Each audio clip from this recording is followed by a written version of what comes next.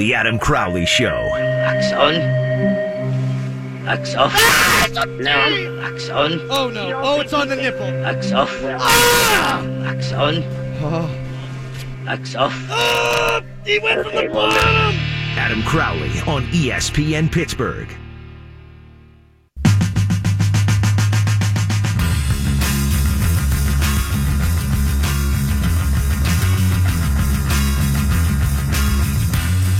Got a really solid hot take of the day that's Steelers related coming up at 6:40. Rob Rossi talking Pens. And last night's emotion coming up at 6:20. Before that, though, I like Colin Dunlap. He's one of the guys from that station across the street that I like. He seems like a good dude.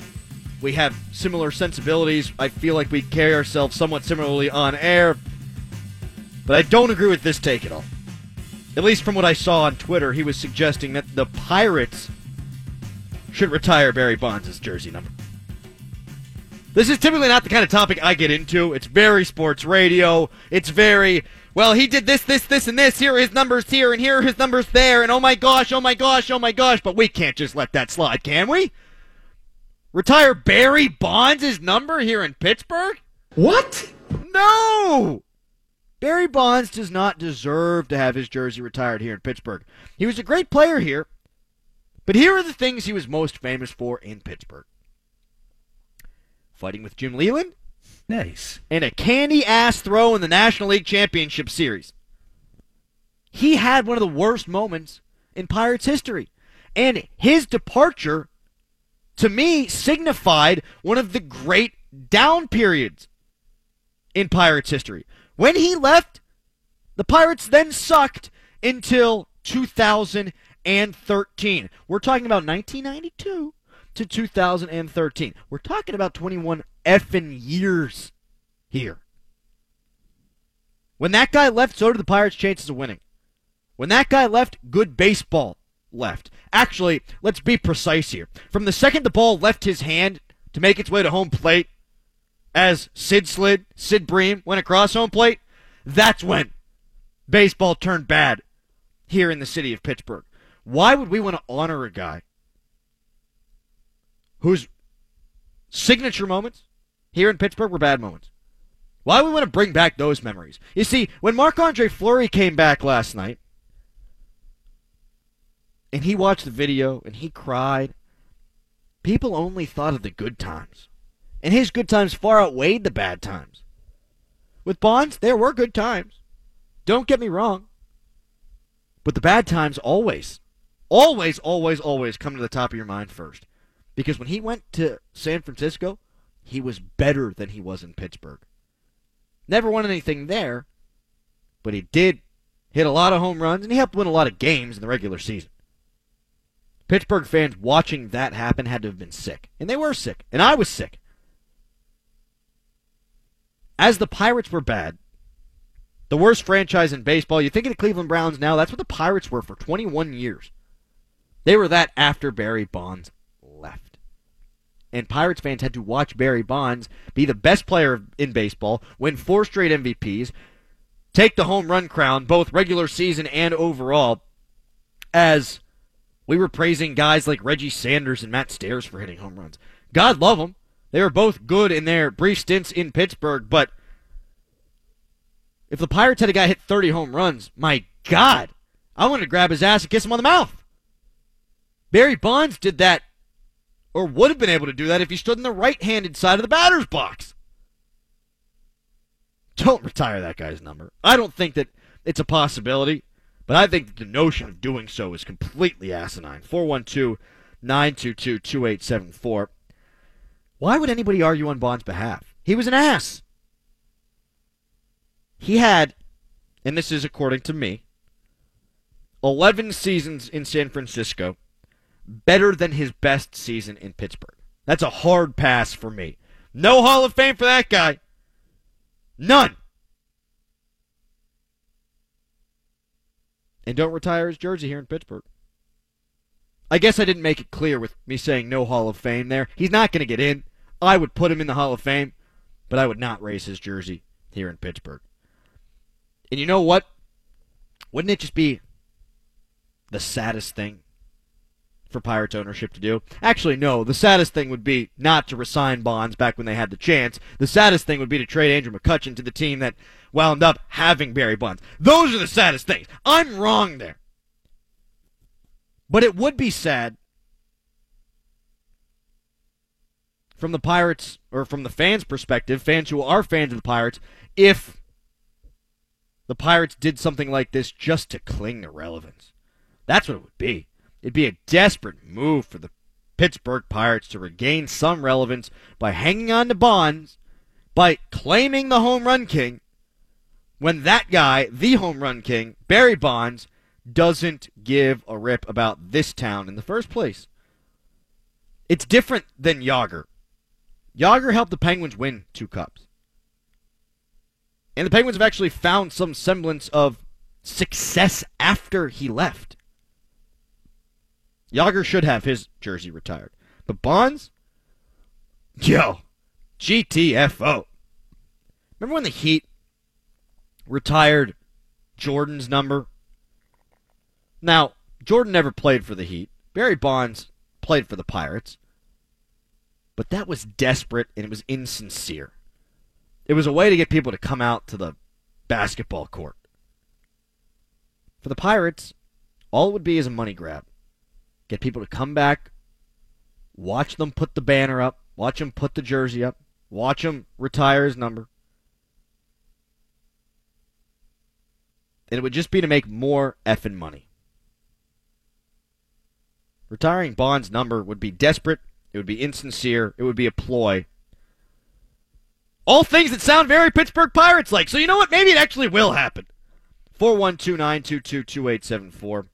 Tweet me at _ Adam Crowley. The Pirates are going to twice make money off of Andrew McCutchen leaving. Have you considered this? The Pirates trade Andrew McCutchen to San Francisco, meaning they don't have to pay his salary. We know where that money's going. Right into Nutting's pocket. But when Andrew McCutchen comes back to Pittsburgh with the San Francisco Giants, it's going to be a lot like what happened last night with Marc-Andre Fleury. Pittsburgh fans are going to look at Andrew McCutchen as the guy who did, for however briefly, resurrect baseball here. Sidney Crosby gets that bill for the Penguins. Evgeny Malkin's part of that for the Penguins. But Marc-Andre Fleury's been around a lot longer than those guys. 3 years, that's a long time. In 3 years, I might have a kid. Oh, for the love of God, shoot me. I can't handle a child. I couldn't even leave my house today because it snowed. Marc-Andre Fleury bridged that gap. Marc-Andre Fleury played for bad teams and played for good teams. Sidney Crosby did to an extent in 2006. He played for a bad team with Mario Lemieux. That was the baton really being passed. Andrew McCutchen, same thing. When he was a rookie hitting 3 home runs against Washington, that team sucked out loud. Effing terrible. Not worth watching. The only reason you'd go is because Andrew McCutchen had a shot at Rookie of the Year. He hit 286 that season, hit some bombs. He played center field very gracefully. Andrew McCutchen made you think maybe, just maybe, there could be sex here in Pittsburgh. How about that? I know he made my wife think that there could be sex here in Pittsburgh. Good-looking man, that Andrew McCutchen. He made people feel like baseball could be back, and then they won a little bit. And he allowed young and old to kind of bond over baseball. Young people who had never seen it before and old people who were waiting desperately for the good times to come back. So I anticipate Andrew McCutchen returning to be a lot like Marc-Andre Fleury's return last night. Maybe a little different. Marc-Andre was more bubbly, more vivacious. Marc-Andre also won 3 Stanley Cups. Andrew McCutchen never hit a home run in postseason play, but I think that there are similarities there that'll allow for that ballpark to get filled up when he comes back. So Bob Nutting will profit a couple of times. My hope is that there's all kinds of orange in the crowd. My hope is that everyone and their mother's got a San Francisco Giants player tee with McCutchen on the back. My hope is that You spend money, but you spend money that goes into the pockets of the San Francisco Giants. Although I do understand the economics of baseball, and really any money you put into baseball, even me buying my Indians hat the other day, winds up going in Nutting's pocket.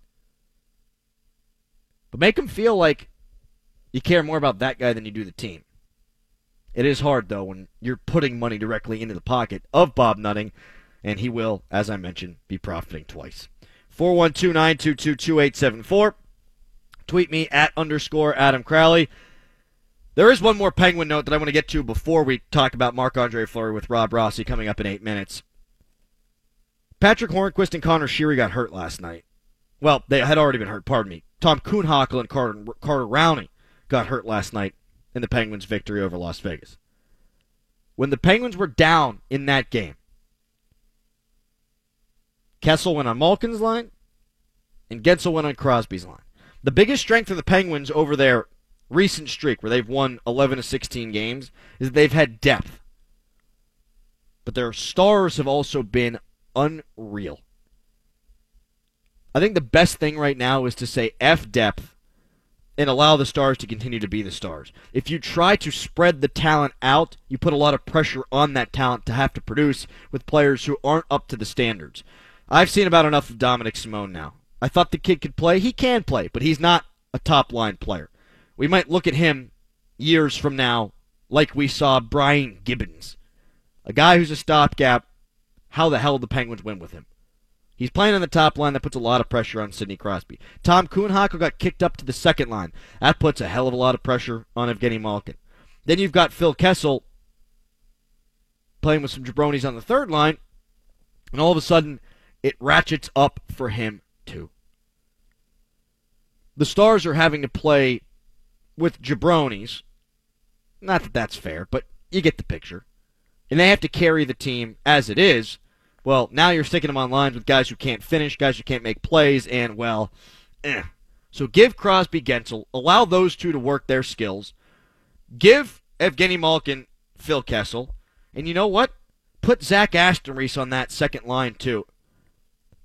Don't try to fit a square peg into a round hole and put him on the fourth freaking line when the guy's got pedigree. He was the best scorer in college hockey last year. He plays a lot like Patrick Hornquist. And, oh yeah, guess what?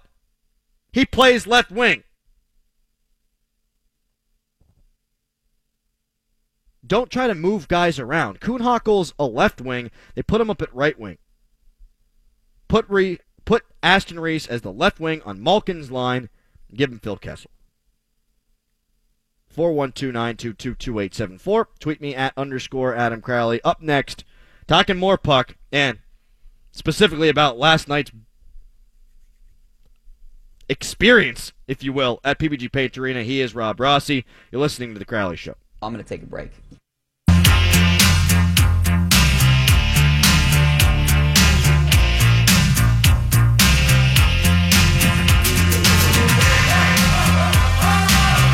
I'm working from home today, bitches, because I'm lazy and my Kia Rio can't get out the driveway. Well, that being said, I suppose I could have shoveled the driveway. I chose not to. Brian brought the access. We're posted up on my couch. My dog's all up in his face. I'd say besides me and my wife and my parents and maybe my wife's parents, Brian's Molly's favorite human. I also came to realize this. Because I haven't showered or brushed my teeth or done anything other than wash dishes and this radio show today, I don't think I've burned a single calorie. Not one.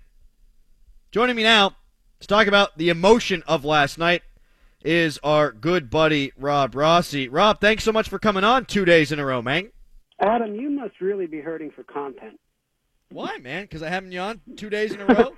Hey, man, I'd join you every day if I could. Make that happen, by the way. That'd be fun. Once a week.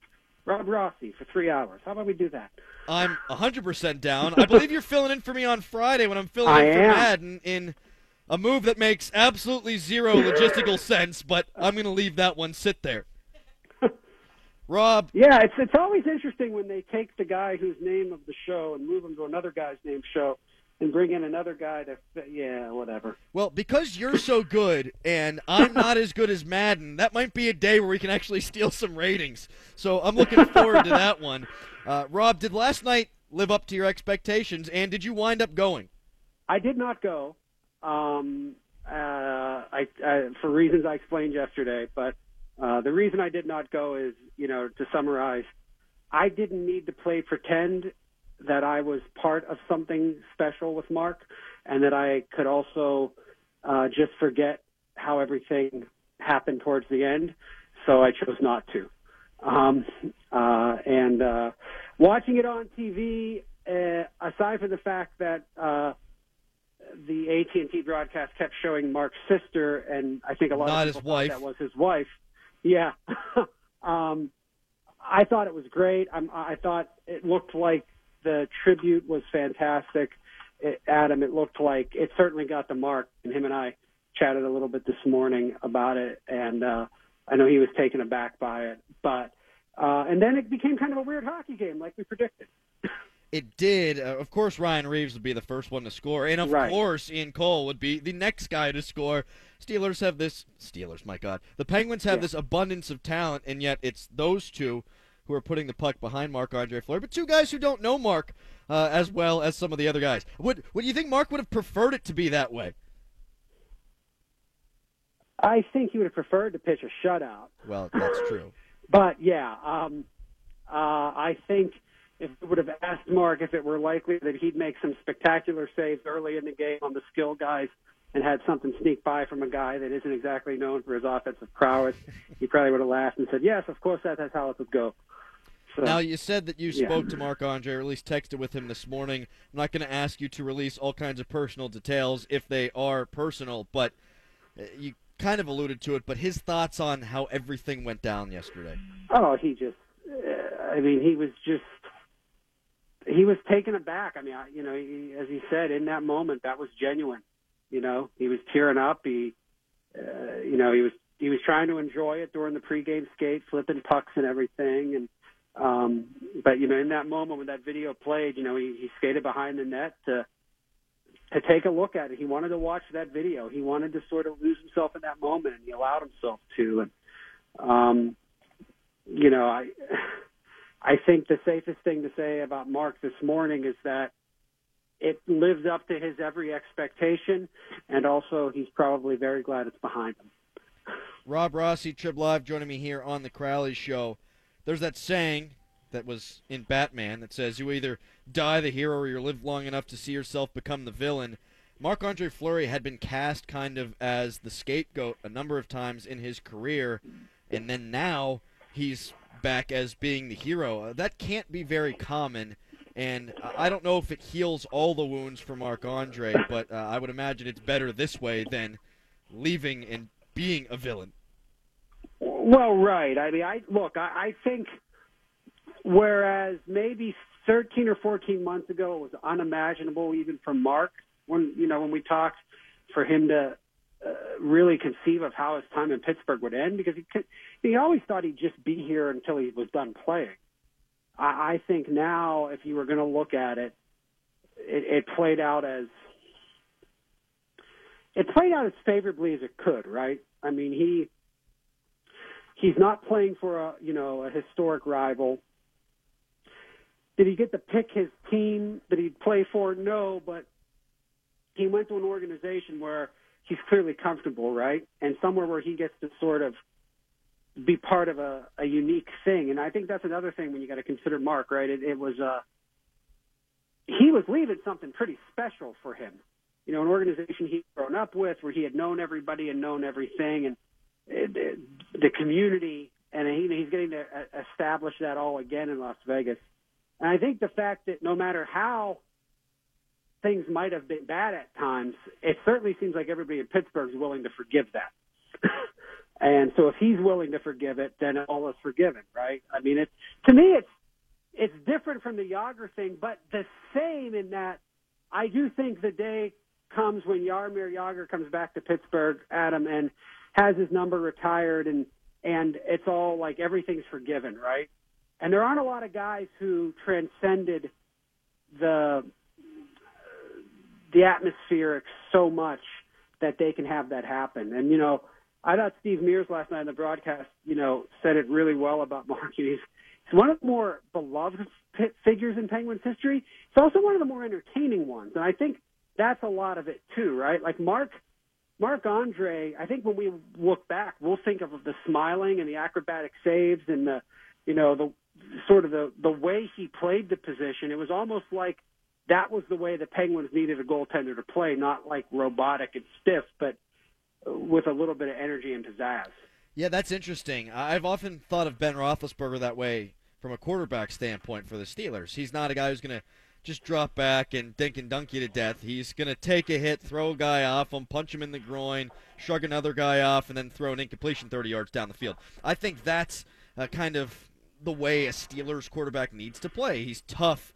He plays not like a quarterback, but like a quote-unquote football player. And the Penguins, man, they've got all kind of star power, and they score, and they've got pizzazz, and they've got cachet. And you're right, Marc-Andre Fleury does possess all those things. And, man, it started from the beginning, too, did it not? In that first game against Los Angeles, flailing those pads around. From that second on, he announced himself as being an entertainer here in Pittsburgh. Right. I mean, Mark was – it's easy to forget now how bleak it was at that time. Because, when they drafted him in, 2003, they had sold off Jágr. They had gotten rid of guys like Kovalev and that. I mean, there wasn't a lot to watch. There was Mario with, one working hip and then a bunch of guys that they were trying to sell us. And, even early on, they kept putting Mark up and down between the minors and or actually back then his junior team. And some of that was for financial reasons. Right. And, there was a full season before the lockout where the only thing the Penguins had to offer us was Marc-Andre Fleury. Ask Ed Olczyk about it. He'll tell you, I probably would have kept my job if I'd have been able to have Fleury that whole year, because coming out of the lockout, he'd have had a whole season under his belt. Mark, look, Adam, I think the best I can say about Mark is this. I think there will one day be 4 other numbers hanging from the rafters other than Mario. And Michel Briere, it's a different reason they retired his number. Right. But I think those 4 are going to be the other 3 greatest players in the history of the franchise, Jágr, Malkin, and Crosby, and I think they will put Marc-Andre Fleury up there. The thing that these guys all have in common is that they were all able to pull the Penguins out of dark eras. Right. Obviously, Lemieux and Jágr, what they did. Who had a bigger contribution, do you think, to the franchise? Not that there's a right or wrong answer here, but in your opinion, Marc-Andre Fleury or Jaromir Jágr? Oh, that's a tough one. That's a really good question, Adam. I always will say this. There was. It's easy to forget now how important Jaromir Jágr was to that franchise just staying financially afloat. At the end of the 90s, he was the singular reason they would make the playoffs, and they needed every penny they could get back then. Yeah. I don't think we can discount that with Jaromir. I don't think we should. I've said it, Adam. The Game 6 against New Jersey, when he tied and then won the game in overtime, I believe in '99. I think it's the single most important performance the Penguins have ever had, because I don't think there are a Pittsburgh Penguins. They didn't have the money. They needed that next round. That said, I think when you talk about the historic impact of the Pittsburgh Penguins, it's obviously Mario, Sid, Jágr, and I don't know if Fleury's not even tied for 4th with Malkin. I think they might go hand in hand. Fleury's an enormous figure because he was what they had not had since Barrasso, and what they've rarely had here, a franchise goalie that they could count on for over a decade, and they didn't have to worry about that position. And that was a luxury for whoever was the coach or the general manager. Well, look at the Flyers. They've had some really good teams, and my God, it's just a revolving door at goaltender. I think Penguins fans 10 years from now are going to realize what it's like to live like other NHL fans. My buddy and I were texting about that today. He's a Rangers fan, and he's all pissed because they're going to have to sell everyone off. And I think luck had a lot to do with why they never wound up raising the Stanley Cup with Henrik Lundqvist. But that's kind of the way things go. You need a bounce here and there, even when you've got the stars that the Penguins do. But, man, life after Crosby and Malkin and obviously Fleury, suck these last few years up, Pittsburgh. Make sure you hang Right. on to it. And even the Enjoy regular this. season, right? I mean, watch all the games in the regular season. Enjoy every win. Enjoy the talent. Enjoy the spectacle that the Pittsburgh Penguins are. Well, think about this. Marc-Andre Fleury is most likely going to be one of 3 goalies ever to have 500 regular season wins, okay? And almost everybody's going to associate him with what work he did in Pittsburgh. And if you don't think having a guy that you can count on to play in 55 games and give you 35 wins a year for 10 years is a luxury, just think about this, right? As great as Matt Murray is, right, he's going to have to wait until next season to even have a chance to accomplish that once. Right. And that's taking nothing away from Matt. It's just that at a very young age, Marc-Andre Fleury was able to be the go-to goalie. He had some ups and downs. It wasn't all great, but he was the go-to goalie. And again, you asked about importance. Here's what we do know, Adam. If Marc-Andre Fleury a year ago doesn't tell the Penguins he'll alter his contract and be exposed to Vegas, they don't win the Stanley Cup again last year because they don't have him on that team to turn to when Matt Murray's injured. And they definitely do not get past round 2. They might not have gotten past round 1 without Marc-Andre Fleury. They would have been down 1-0 in that first series without Marc-Andre Fleury. Hell, maybe 2-0 with the way that Columbus came out those first couple of games. Rob, and this is a difficult question, but hey, you're Rob Rossi from the Trib, so why not lob up some difficult questions? What's more impressive to you? The fact that he did what you just said, which is last year say, you know what, I'll waive it, and then I'll expose myself to the expansion draft, or the fact that being yanked around up and down early in his career didn't ruin him mentally, because that could have easily happened. And we see it in Major League Baseball all the time.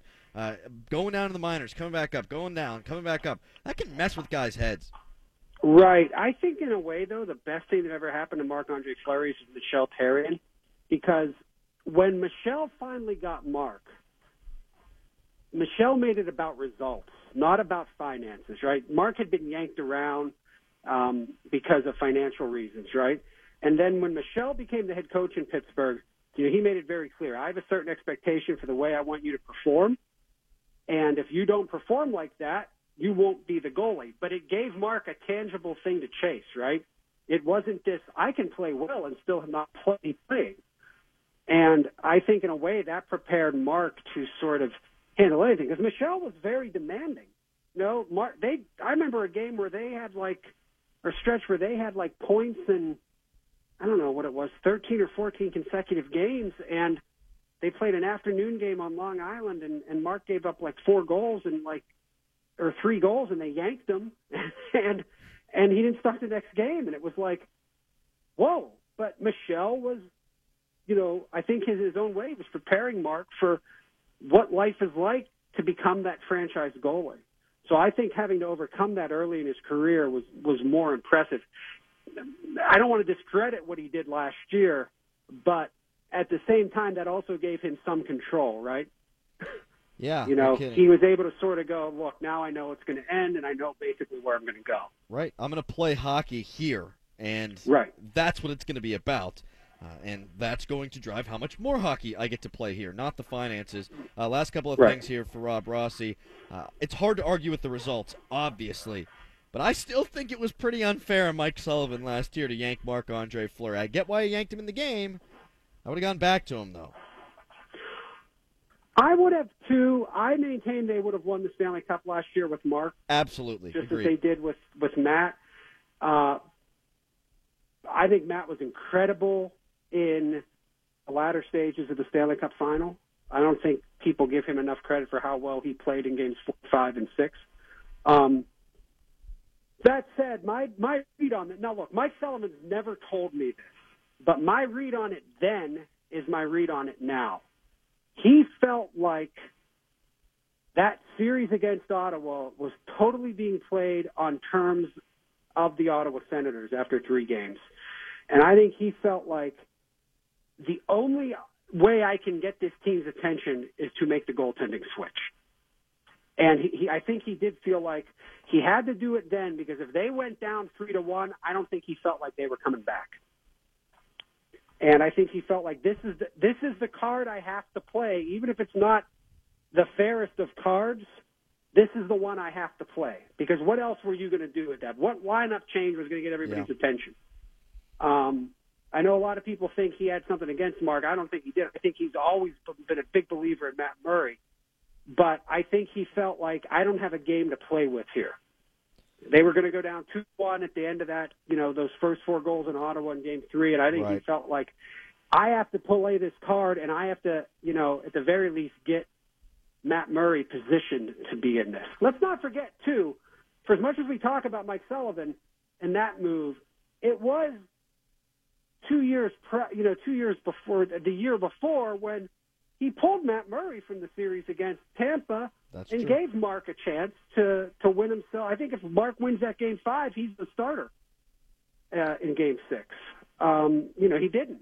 So I wasn't as harsh on Mike Sullivan as a lot of people were, though I do think it necessarily wasn't fair. Rob, really good stuff, man. Again, I wanted you to bookend that game yesterday, and you delivered. You always deliver, and you'll be delivering again on Friday from the Carson City Saloon. Really appreciate it, buddy. Thanks a lot. All right. I'll just call you Mark. Rob Rossi, the man. He'll be filling in, as I just mentioned, on Friday as I fill in for Mark Madden, which it's odd, but I'll take it because I will lower Mark's ratings, and, well, Rob should keep mine the same. Trust Rob. Listen to Rob. He's a good man. Up next, the hottest take of the day that has to do with the Steelers, and I've got other crap, plus KDO says, maybe I did violate the terms of our agreement. It's the Crowley Show.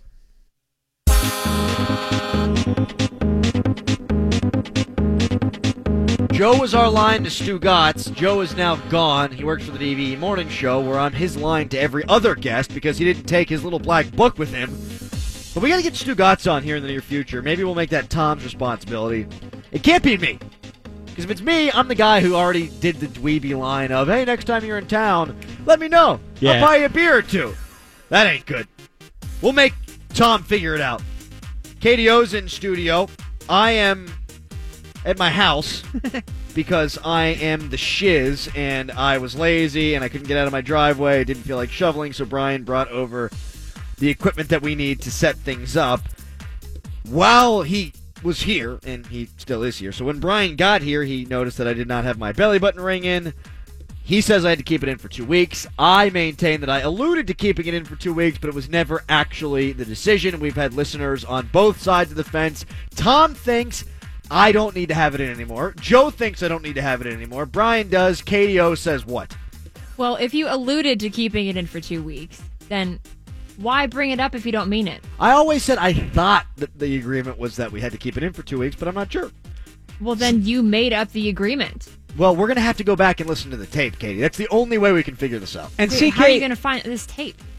You go back 2 months. We'll go back to the air checks. But, Katie, here's the thing that stuck out at me, right? When he lifted his shirt to scratch his belly, I'm listening. I look up and I see that there's no ring. And he gets a panic look on his face. So that panic look right there tells me that he knew he was doing something wrong, and then he starts to explain himself. Right. And that right there clearly shows that there was some kind of guilt to be had. It's a guilty Crowley. Yeah, exactly. I just didn't want to show him my navel. It's against my religious beliefs. Dude, you kept your shirt up. You didn't drop your shirt when I saw it. You just kept it up. Last night I had a ridiculous bandage on because, well, I was bleeding from the navel. And the day before that I had a ridiculous bandage on to keep the belly button ring stuck to my belly button whenever I was going for a run because it was clanking all around. I should have just kept that on in perpetuity so that you would have thought that it was on under there, but that I was afraid it was going to bleed or get snagged on something. But that's the thing. If you want to hide something from Brian, you know you're doing something wrong. Right. I thought you were all about accountability on I this am. show. Katie, I love you right now. It's the Year of Excellence 2.0, Katie. Is and it? yes, transparency is the number one virtue of the Crowley Show. Is it? I didn't feel like having this debate. That's why I didn't want him to see it, because Well, I didn't here we want the are. debate. Goodbye, Katie. Bye. Tomorrow, we'll have the tape of the agreement when it was made, and we will figure it out. And we'll determine some sort of punishment if I am voiding the bet in some form. I mean, I think it, and I think that should be set before, because after the fact, I think right now we should probably set that. Is it basically my call? No. What happens to you? I mean, it can't be worse than a belly button piercing. Because the only thing that's left is a tattoo, or I have to walk over hot coals. No. I mean, that's or... thinking in like, hot coals not a bad idea. I mean, but there's other things I could come up with. I'm a creative guy. I can think of some things that might be equally, I guess, bad for you, but not harmful for you, if that makes sense. Embarrassing's better than harm. All I want right now, I just want the ability to choose what your punishment is if you are in fact wrong. But you're solid on the fact that you are right, that you know it wasn't supposed to be 2 weeks, so it shouldn't be a problem if I sit there and get the prerogative to say whatever happens. This is twice today that Brian's going to think he Jedi'd me. This time, man, I knew what he was going to say before he said it, and I knew he was going to get me. And you know what? I am confident. You are. We'll go to the tape. Brian has the authority, but it can't be a painful thing. Embarrassment only. Okay. Oh, okay. Embarrassing or fear-based? Embarrassing. I get it's my choice. Whoa. My dog's pulling my headset off. Yeah, it's my choice here, but yeah, okay. If it's something like, I'm good with that. Okay. I got a quiver full of embarrassing. Oh, boy. It's okay. It'll never have to happen. It is now time for the hottest take of the day. Ready, Joe? It's time for the hottest take of the day. Day. We should keep the intro exactly the same, but we should have Tom put his name in over Joe, so it just sounds like, you ready, Joe? But are you ready, Tom? And the Tom is Tom, and it can be even clunkier production. We'll put that on the list. We'll make that happen. There's a mock draft that I saw yesterday that had the Steelers trading up to take quarterback Josh Allen. Yo, F that shiz right in the bleep. No way.